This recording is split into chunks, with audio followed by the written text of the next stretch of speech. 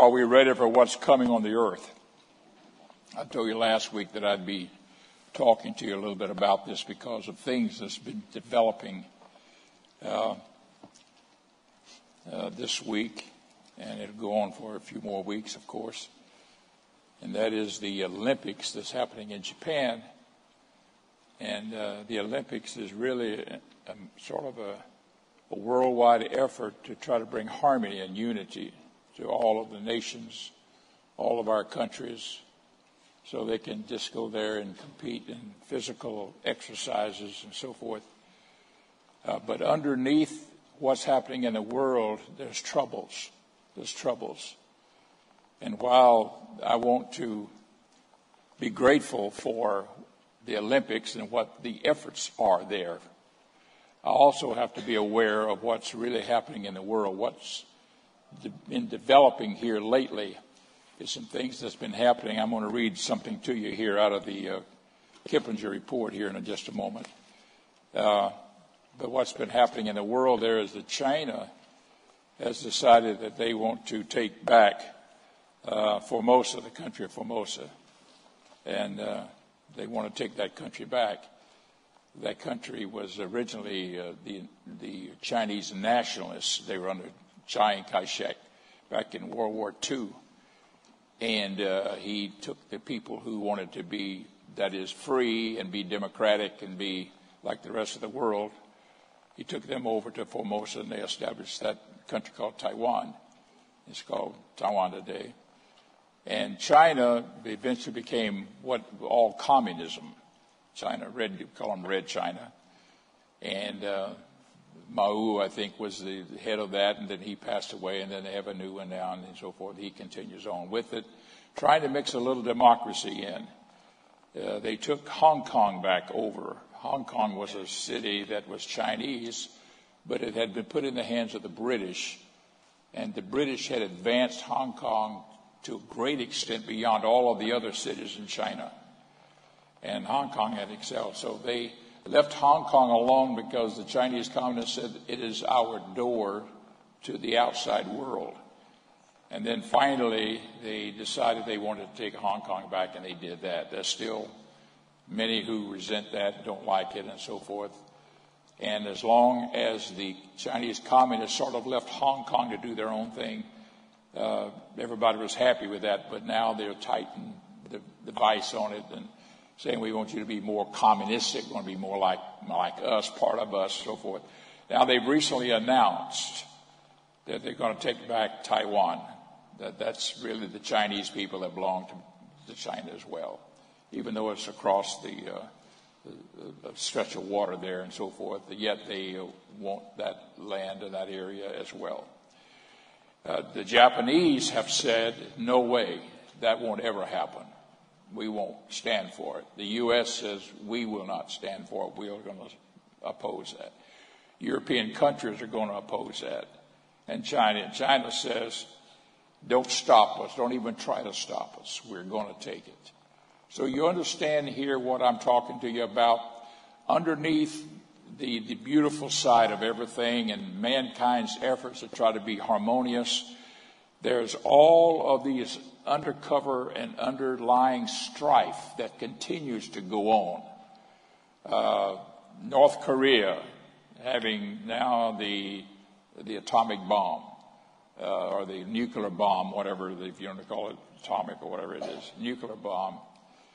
And China standing somewhat supportive of North Korea. And now you got Iran pushing to get the bomb as well. There are certain countries that have the bomb, but they all just sit on it, and they just keep peace, and they know that there's no way anyone could ever be a winner if they ever unleashed it.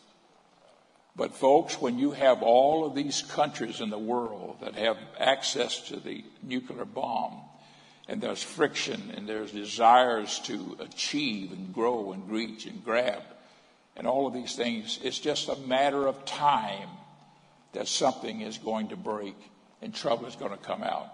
Now, I'm not telling you that tonight to scare you. I'm just telling you that that is all part of Bible prophecy. It's all in the Bible. and that it's time for it to come to pass. And I'm going to show you some things tonight to let you know that we are nearing the time in which things will not always be the same, but they're going to change. America is changing. America is changing. America has forgotten its commitment to serve God or to be Christian or to be a God-fearing nation. In God we trust, its own coins and things like that. But there's much resentment by many people in America because America takes that position, that stand, and it's gradually shifting and changing. I won't go into a lot of details to it, but America is getting in trouble financially. This is something that a lot of people don't realize. Now, I've got an article here called the Kiplinger Letter. I get this periodically in the mail. It comes weekly, but I'm not subscribing to it anymore. This is my last issue that I got, but this is what it says here. This has been coming. I used to get this when I was a young man. It comes out of Washington, D.C. It's very authentic.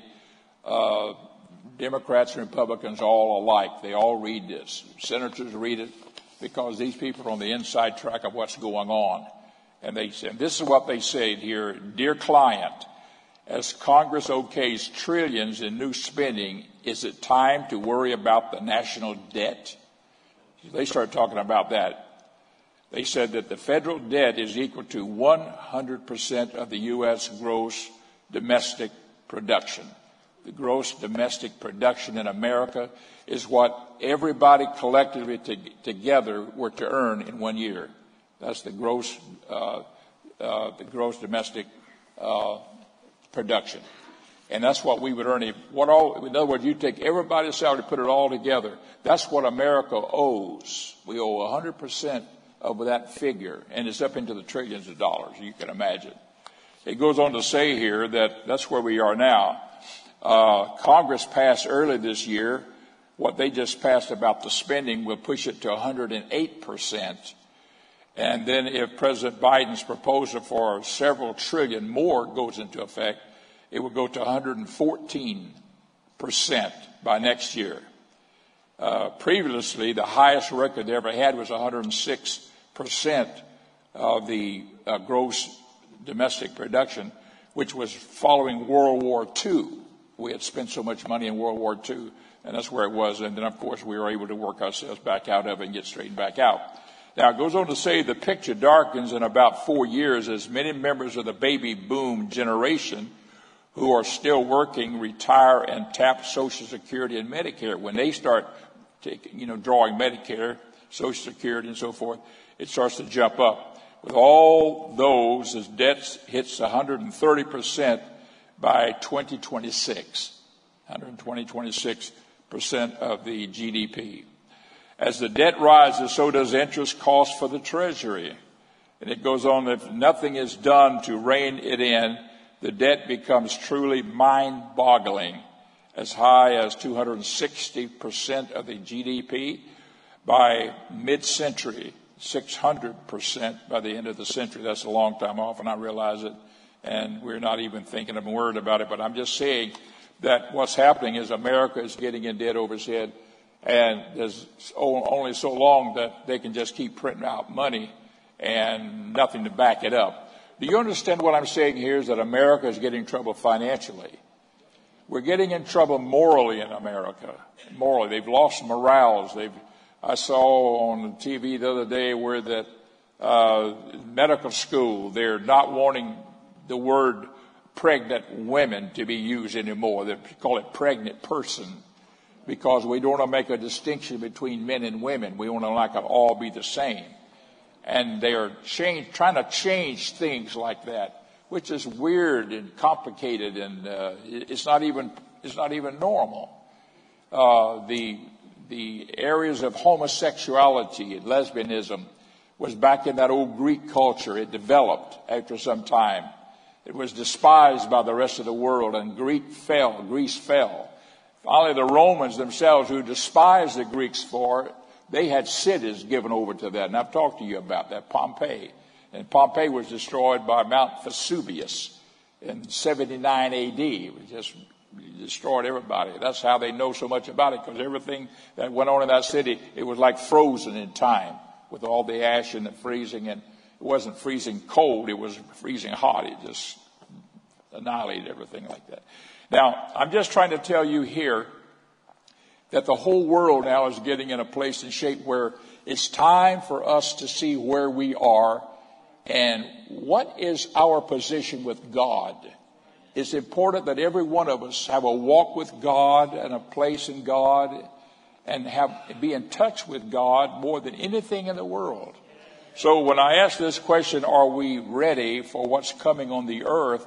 We can be individuals. Are we as individuals ready for what's coming on the earth? Because these things are coming. Now, I'm going to have you go, if you look on your sheet of paper there, I can't quite reach that over there too well, so I'm going to be referring to this. The first, number 1 here, you not even can see it too well, but you got papers in your hand. I'm going to go to number 1 here. I may just call it out to you. But if you look at number 1 here, and I'm looking at Matthew 24:1. If you'd like to turn to Matthew 24:1, I'm going to read the first 3 verses here in that chapter of Matthew. Matthew 1:20. Chapter 24, verses 1 through 3. But I can't reach it. I can't get over there. Yeah, thank you. Okay, that's better. That's better for me. If you just pull it around over here. Okay, good. Thank you. Good. Okay, that helps me. And then I can point. And so this is where we're at right here. Matthew 24, 1 through 3. Now, I'm going to show you some things here. I want you to notice here there are 3 questions, and I even stated here that there are 3 questions asked Jesus by his disciples while overlooking the Temple Mount. And the reason that they had done that is what Jesus had just said previously to them. And I'm going to read that to you here in chapter 24, verse 1. Jesus went out, departed from the temple, and his disciples came to him to show him the buildings of the temple because they were beautiful, beautiful. It was Zerubbabel's temple. Later on, it was refurbished, called Herod's temple. And it was a beautiful edifice, one of the most beautiful edifices in the then known world. And they showed him the temple, like to say, Lord, what a beautiful temple we have here. Look what Jesus said in verse 2. Jesus said unto them, see ye not all these things? Verily I say unto you, there shall not be left here one stone upon another that shall not be thrown down. This is a prophecy that Jesus made that would happen to that temple. And as he sat upon the Mount of Olives, now apparently they went out from the Temple Mount and they went across the Kidron Valley up on the east side of the Temple Mount, and you can look out across from the Mount of Olives, you can look across the little short valley, and you can see the Temple Mount over on the other side. Today, it's the Dome of the Rock, as you know. It's the golden dome that you see there. It's a Muslim edifice. But it was the temple back then. And verse 3, and as he sat upon the Mount of Olives, the disciples came unto him privately asking, tell us, now look at this closely, when shall these things be? That is the destruction of the temple. When shall these things be? And what shall be the sign of thy coming? That's another question. And of the end of the world. Or the word world here means the end of the age. That is the period of time that we are going to be in. Now, 3 questions were asked here, so this is what we are pointing out to you here. And they asked 3 questions. They asked the destruction of the temple, A, the return of Christ, B, C, the end of the world or the age. And this was the 3 questions that they asked. Now, I'm going just below that. These questions are also recorded in Mark and in Luke. Now, Mark and Luke, it was Matthew 24, Mark 13, Luke 21 are all about the same. In other words, each one of these gospel writers was recording what Jesus said. Questions asked Jesus and what he stated. So each one of them talks about it, but they vary a little bit. They vary because each one's an individual. Each one's giving it like he heard it, like he remembers it, and like he was impressed to write about. And so he begins to write about it. Note, number one here, Luke gives the most information of the temple destruction and the disbursement of Israel. Now, they all give that information, but Luke gives the most thorough information on that. I'm going to have you go to Luke chapter 21 for just a moment and read a couple of verses to you here. 21 and 20. And this is the scripture that you see over here on this far right-hand side. Now, look at verse 20. And when you shall see Jerusalem, he's talking about the temple destruction now in the city of Jerusalem. And when you shall see Jerusalem compassed with armies, then know that the desolation thereof is nigh or near. Know then, Jesus is telling them that. Whenever you see the armies coming around Jerusalem, you know that it's going to happen. Look down at verse 24. I'm going to save time by just going down, jumping to 24. And they, that's the Jews, they, the Jewish people, shall fall by the edge of the sword and shall be led away captive into all nations, and Jerusalem shall be trodden down of the Gentiles. Notice that. Now he's describing here what would happen. In 70 AD, folks, that is exactly what happened. Exactly what happened. The Roman armies came down. They surrounded that city. They went inside. They destroyed everything.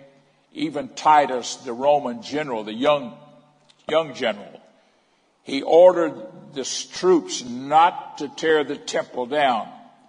And Josephus, who records it, says it was as though they never heard him. He was screaming to his generals, tell those men not to tear the temple down.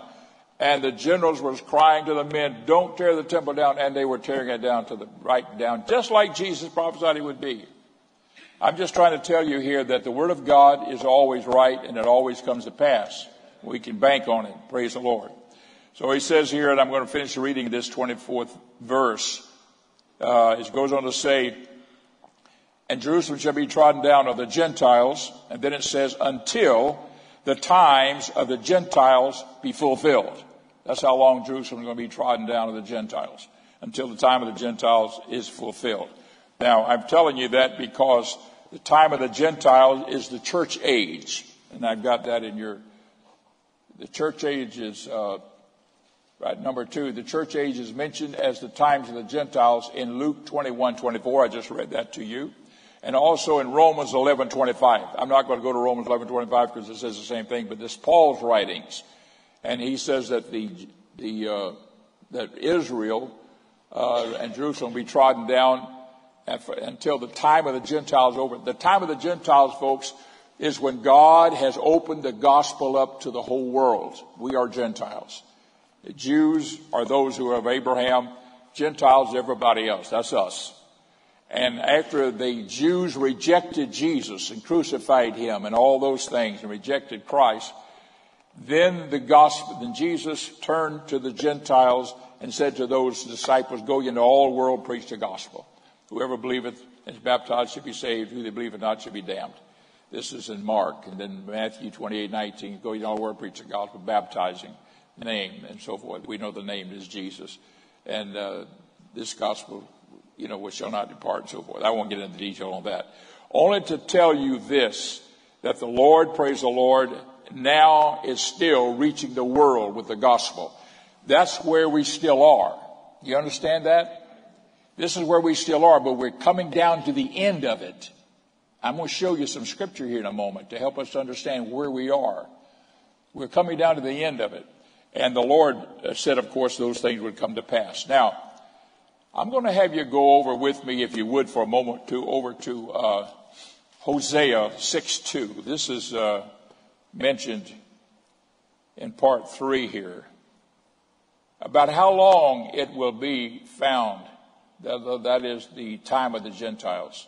About how long will it be found? About how long it will be found is found in Hosea 6:2. And I want you to look with me in Hosea 6:2 because this is a very interesting. Before I read 62, this is not in your notes, but I'm going to look at 3:4. This is Hosea now. Hosea is prophesying way back 500 years before Christ, about what was going to happen when all this would come about. Look at 3 and 4 of Hosea.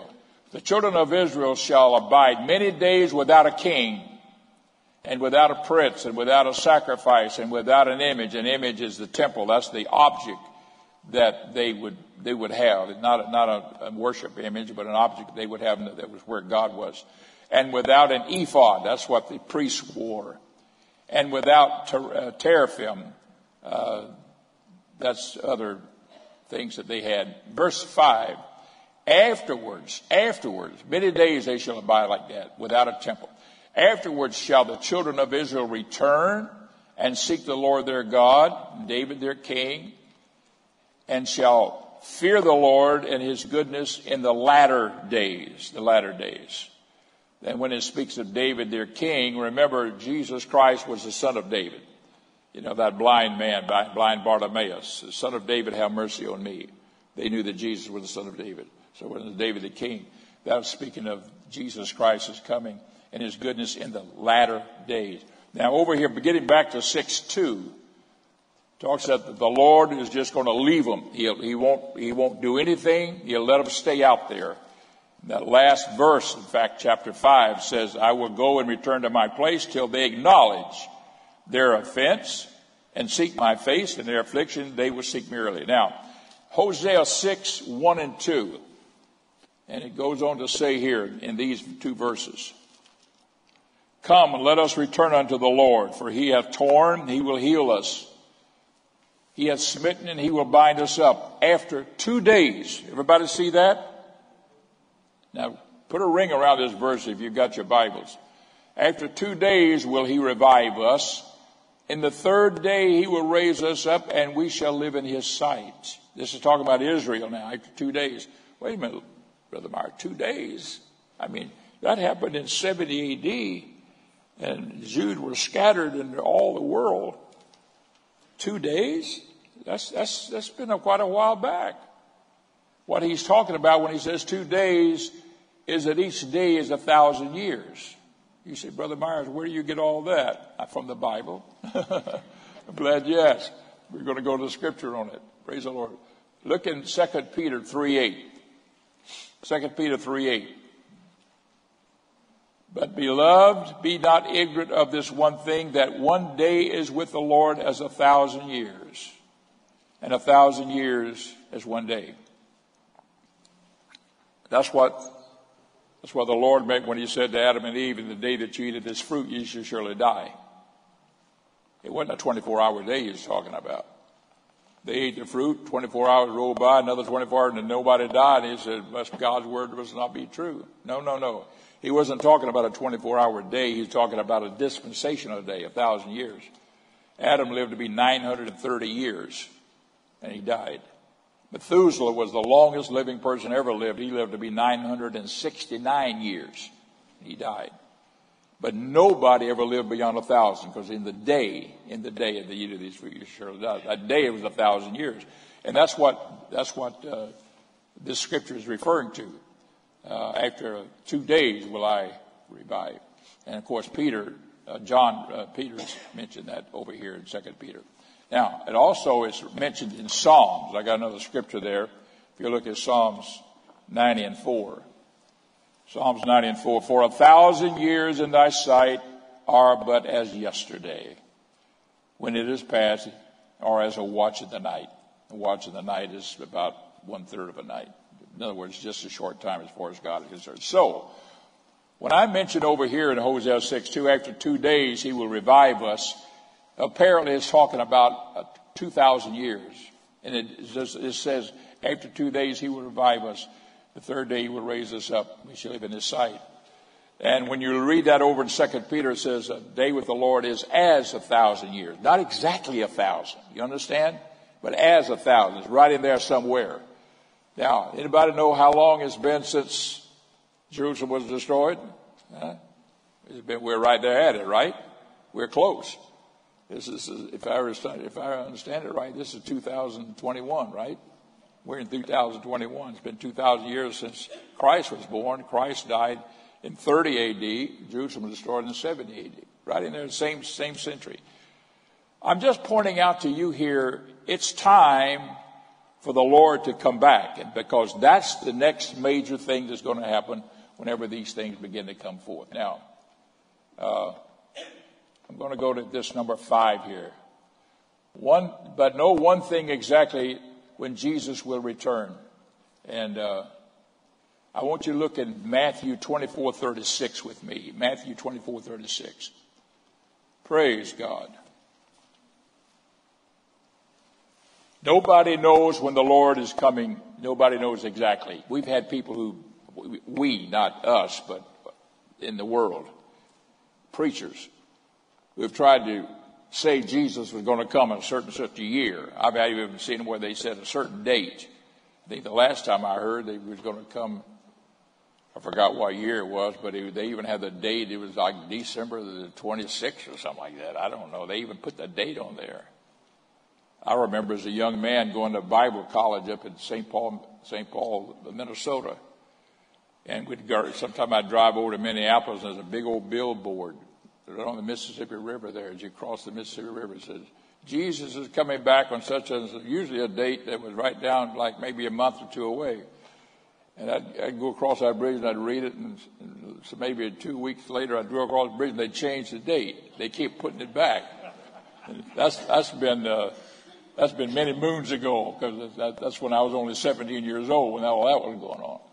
You understand what I'm saying? That people have been setting times and dates nobody knows. Let me give you some scripture for that. Look at Matthew 24:30. Matthew 24:36. We'll start with that one. Matthew 24:36. But of that day and that hour knoweth no man, no, not the angels of heaven. You with me on that? He's talking about the coming of the Lord. If I can back up to verse 31, you don't have that in your notes, but 31 says, and he shall send his angels with a great sound of a trumpet, and they shall gather together his elect from the four winds, from one end of the heaven to the other. That's talking about the rapture and the coming of the Lord. This is verse 31. Now I'm going to 36 back. This is what I just got through reading. But of that day and hour knoweth no man, no, not the angels of heaven, but my Father only. That means God Almighty is the only one that knows. The angels don't know. Look down in verse 42. Watch therefore, for you know not what hour your Lord doth come. I'm right here now in verse 42. Next one is 44. Therefore be ye also ready, for in such an hour as ye think not, the Son of Man cometh. There's 3 verses right there in one chapter that says nobody knows, and for us to be watchful because nobody knows. Verse 50.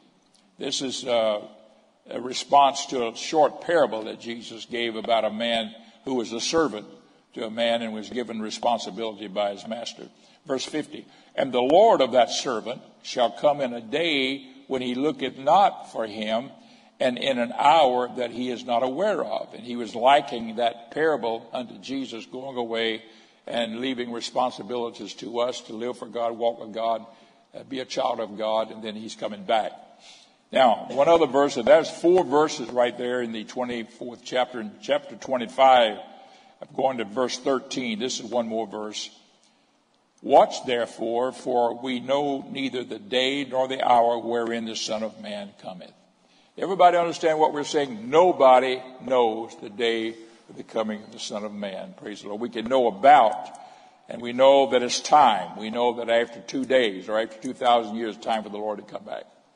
Now, if we were living 1,000 years ago, and we looked at that verse of Scripture, we'd have to say, well, the Lord's not coming back yet for another 1,000 years. But today, we know it's time for him to come. Now, number 6 here. There will be signs of his coming. Everybody follow me on that? There's going to be signs of his coming. I want you to go to Luke 21:25 with me for a moment. Luke 21:25. Praise God. And we were just in Luke a while ago. And he says this, and there shall be signs in the sun and in the moon and in the stars, and upon the earth distress of nations. Everybody see that? These are signs, distress of nations. This is talking about the times of the Gentiles. That verse 24 is just above it, until the times of the Gentiles be fulfilled. And there should be signs in the sun and the moon and the stars. And then upon the earth, distress of nations, perplexities, the sea and the waves roaring. That's tsunami. Tsunamis are tidal waves. And that'll happen. Men's hearts failing them for fear and for looking after those things which are coming on the earth, for the powers of the heavens shall be shaken. I'm going to point out a couple of things to you. Verse 27. Then shall they see the Son of Man coming in a cloud with power and great glory. And when these things begin, look at that, to come to pass. When you begin to see these signs, then look up and lift up your heads, for your redemption draweth nigh, or draweth near. Praise the Lord. And then he gives a parable about a fig tree. When you see the fig tree blooming, you know that it's time for the figs to come forth. The figs come out whenever it begins to bloom. A fig does that. Jesus likened Israel unto the fig tree. And that's what Israel is happening to do. They're starting to bloom a little bit. We're starting to see some things come about and happening. When you begin to see that, then know that we're nearing the time. And so he says it again in verse 31. I'm still here in Matthew 24. Luke 21:31. I'm sorry, 21:31. So likewise ye, when ye see these things come to pass, know ye that the kingdom of God is nigh at hand, or near at hand. Now, I'm pointing all these things out here to show you, praise the Lord, that we can see signs, that signs will be there, and God has promised us that he'll give us signs. There are scriptures also found in Matthew and other verses that pretty well say the same thing. That's because Luke and Mark and Matthew sometimes repeats. They don't repeat, but they say pretty well the same thing. So rather than read everything, I'm not going to try to do that. Now, look at number 7 here. The Lord's coming will be an everyday kind of day. Everyday kind of day. Look at Matthew with me. Going back to Matthew a minute. I want you to go with me at this time to,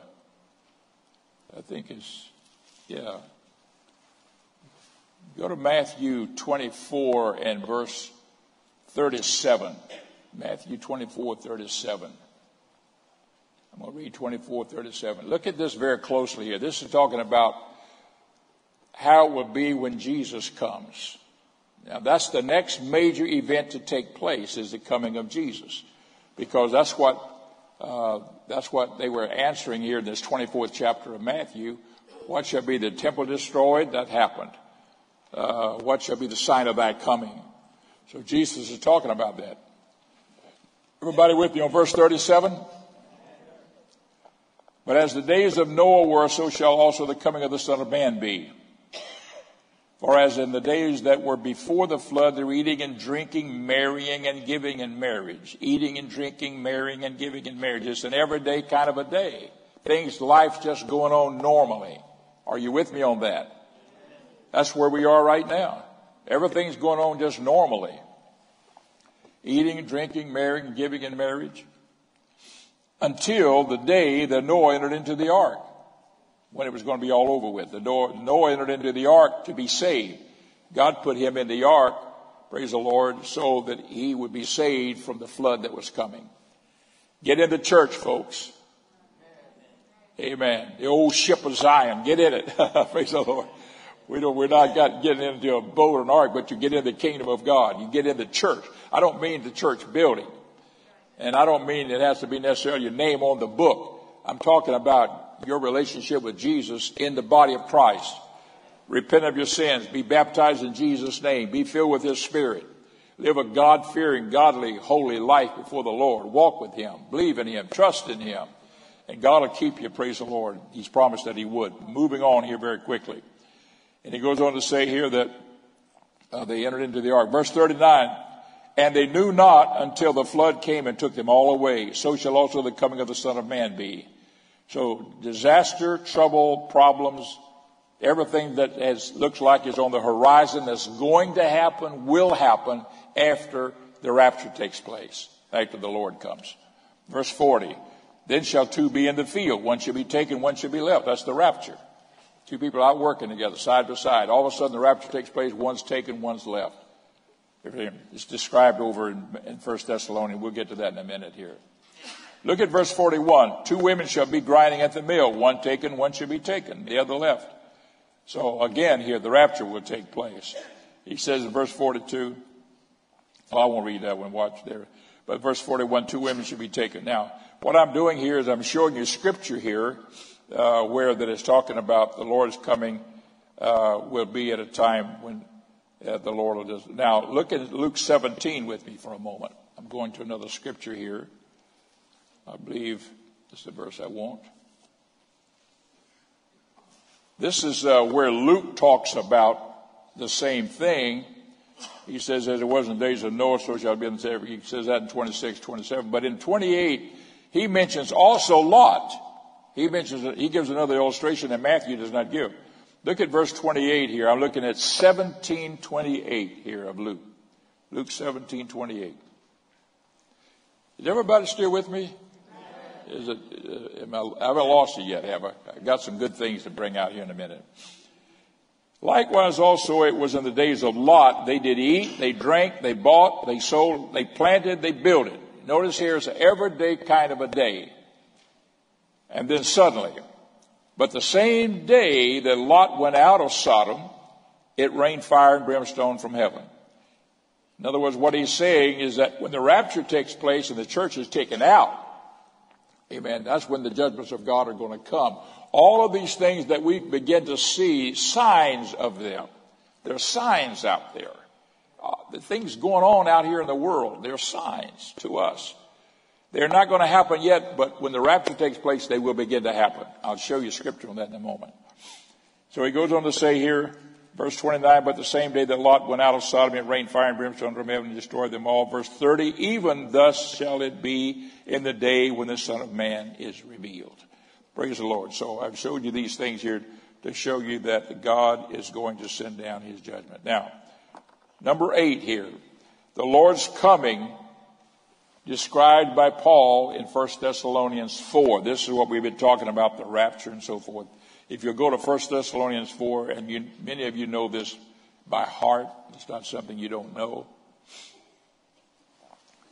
Look at 1 Thessalonians chapter 4, verse 15. Everybody with me? For this we say unto you by the word of the Lord, that we which are alive and remain unto the coming of the Lord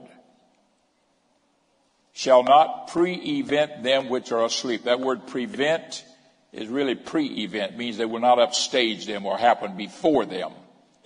In other words, the alive in Christ will not be changed into a glorified body before the dead rise. Notice that. It will not pre-event them which are asleep. Now, the Bible doesn't say those that are dead in Christ. It says those that are asleep in Christ. It's a nice way of saying that they've gone on, their bodies are in the grave, but their spirits are with God. But they're going to rise and be raised in the resurrection. Verse 16, for the Lord himself shall descend from heaven with a shout, with the voice of the archangel. This is, we call it the rapture. And with the trump of God, and the dead in Christ shall rise first. That's what we were just talking about. Then we which are alive and remain shall be caught up together with them in the clouds to meet the Lord in the air, and so shall we ever be with the Lord. Isn't that a wonderful hope that we have? Praise the Lord. So I'm just pointing that out to you here. Now, this is also found very detailed in 1 Corinthians chapter 15. I won't go into detail of that. It's pretty well the same thing, but talks about the dead in Christ being raised first, and then we which are alive and remain shall be caught up to meet the Lord in the air. It talks about the corruptible shall put on incorruption, and the mortal shall put on immortality. Paul uses that language when he's talking in 1 Corinthians. Now, let me talk to you a little bit here. Verse number 2. As we approach the end time, there are 3 categories of unusual events that will begin to happen. 3 things that will begin to happen. Now look very closely here. A, the earth will produce earthquakes, famines, tsunamis, tidal waves, erratic weather patterns. These are things, now this is something that's going to happen. The earth will begin to act up. This is one of the characteristics. And I'm going to go to this one, next one, then we'll cover it all there. B, The human race will create wars and strife among nations. They will begin to act up. Nations will be fighting each other. Declare. I want you to go to Matthew 24, 6 and 8. I'm reading all these to just substantiate here what we have been talking to you about. Matthew 24. Look at verse 6. Matthew 24, 6. You shall hear wars and rumors of wars. See that you be not troubled. Now let me just say this to the church. You're going to hear about them. There's going to be conflicts. There's going to be some strife. And we're going to keep hearing about it. Just remember there are signs. There are signs that we're approaching the coming of the Lord. And folks, I'm going to say this again. I don't know how to emphasize it.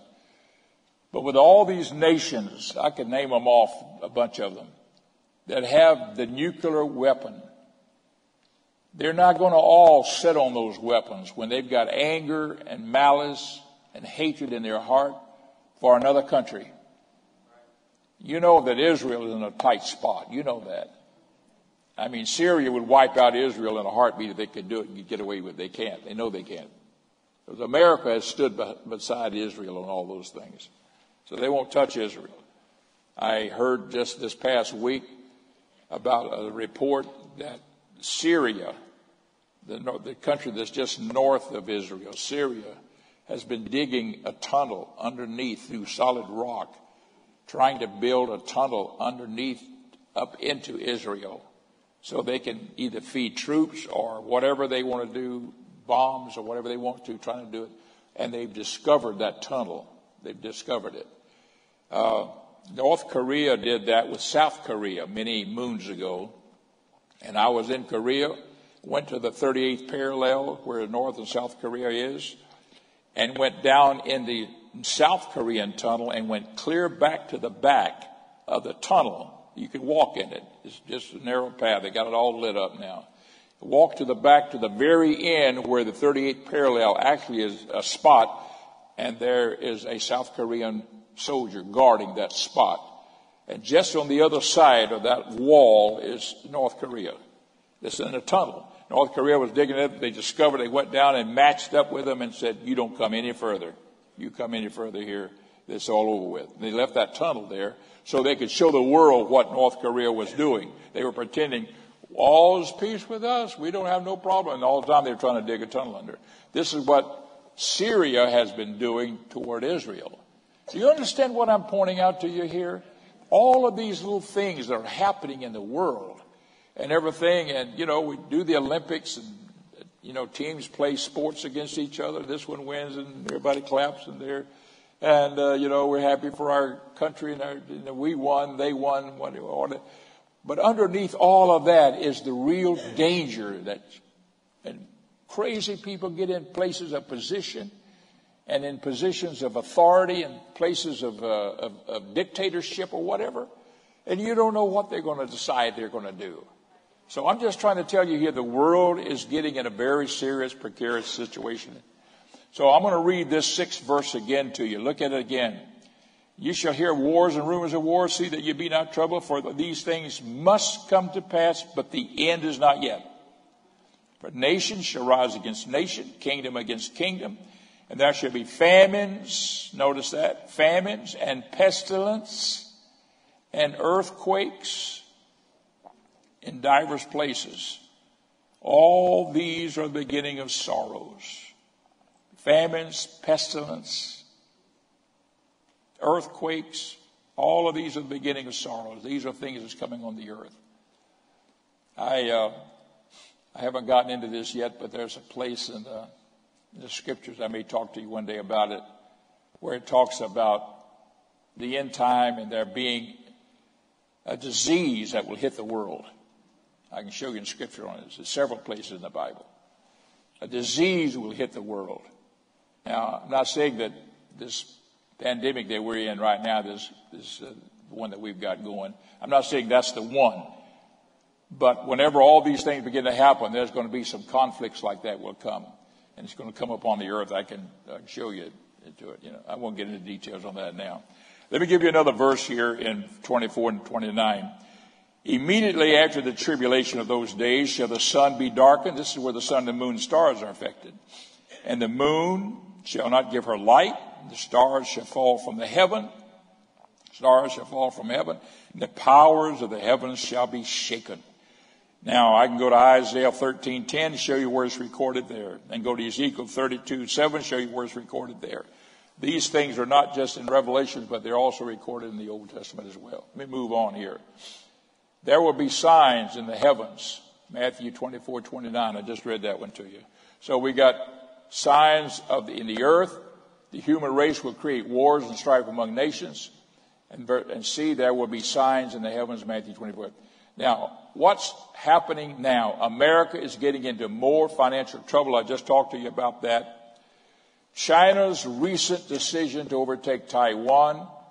Japan and the U.S. are strongly opposing this. And that thing is just starting. It hadn't even begun. It's nothing about ending. It's just started. We're going to hear more and more about that. I don't know where that's going. But somebody's going to be forced to back down on it if they keep peace. And I don't know how that's going to be. Now, I'm going to finish up with this one. Rapture takes place. There's going to be some things that will happen on the earth. I want you to go with me to Revelation chapter 6. Revelation chapter 6. We've been in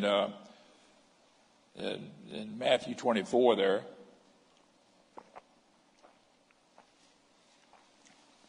Which is prophecies of Jesus, 24, Luke 21, Mark 13. These are all prophecies of Jesus. This is in Revelation 6. Look in 1 here. This is where the judgments of God begin to happen. Now, folks, when the rapture takes place, it's going to shake the world. You know that. People are disappearing all over the world. The Bible, and I could give you a lot of scripture. I didn't go into all the detail because I think you understand that. We do not yet know how we shall appear, but we shall be like him, for we shall see him as he is. We'll have a glorified body like us in his glorified body. We'll disappear. Two in the field, one taken, one left. All of a sudden, one's left and the other one's gone, Whatever. That's the rapture. After the rapture takes place, there's things that will begin to come on the earth, but people will be upset, like, what happened? And there's got to be some kind of a peace brought on the world, like everything's going to be okay. We're all okay. We're all of us still here. We're here. Just calm down. That kind of a thing. Especially backsliders. Backsliders will be pulling their hair. They're thinking, I missed the rapture. Don't miss the rapture, folks. Live for God. Serve God. Whatever the cost, whatever the price, walk with God, serve the Lord. It's a minor thing. The Lord's got something great for us, praise the Lord. He has. Just believe him for it. Now, let me finish reading here. Verse 1. And I saw when the Lamb opened one of the seals, and heard as it were the noise of thunder, one of the four beasts saying, Come to me. See, these seals were seals of judgment that's being opened. Verse 2. And I saw, and behold, a white horse. This is the first seal. Look at this. And he that sat on him had a bow, but no arrows. And a crown was given unto him, and he went forth conquering and to conquer. With no arrows, just a bow, which means it's a peace, but a false peace. What will happen following the rapture will be a false peace.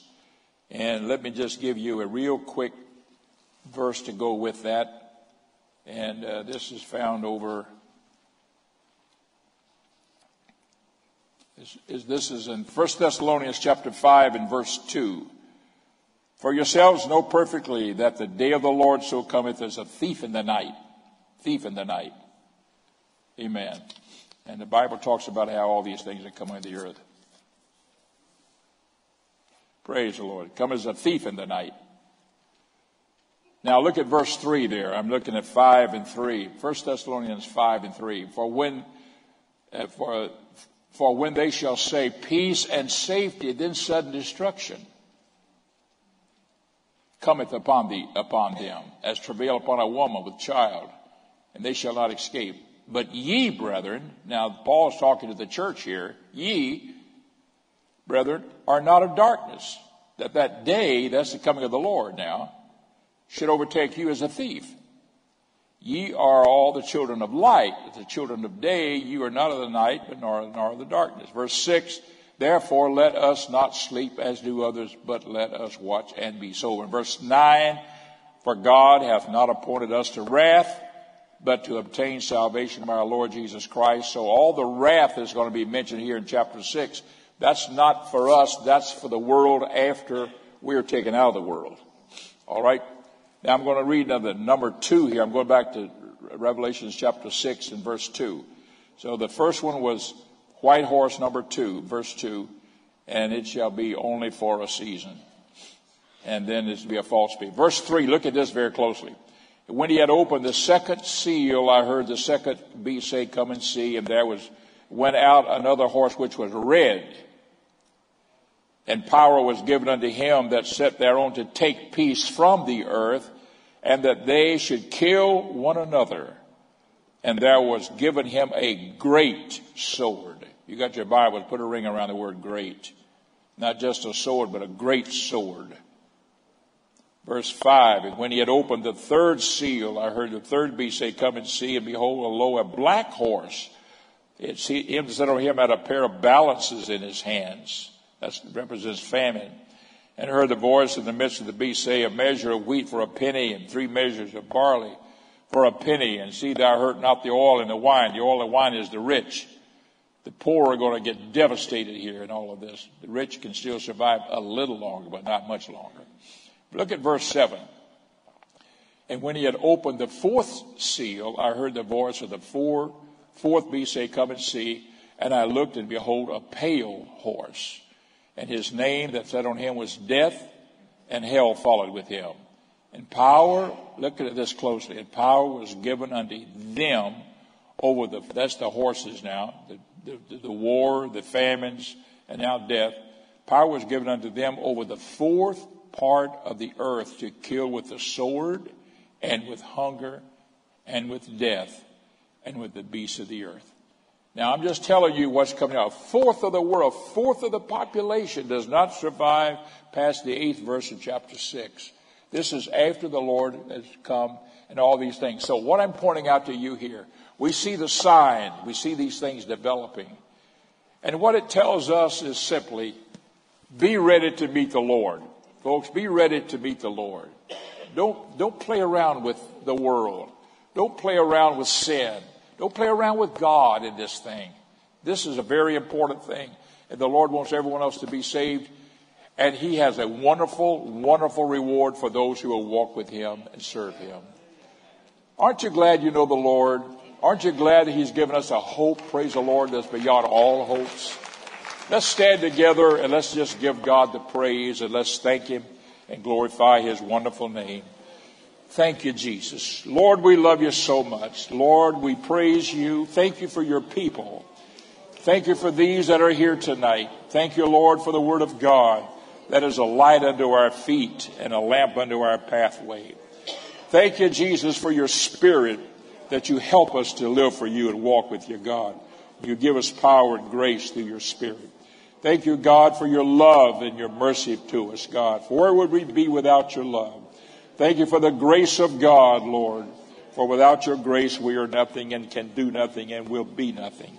But your grace has given us Calvary. Your grace has given us, Lord, a chance to be saved. Thank you, Lord, for your love for your church. We give you the praise and glory in Jesus' name. And everybody said, praise the Lord. Let's say it real loud. Praise the Lord. God bless you. You're dismissed.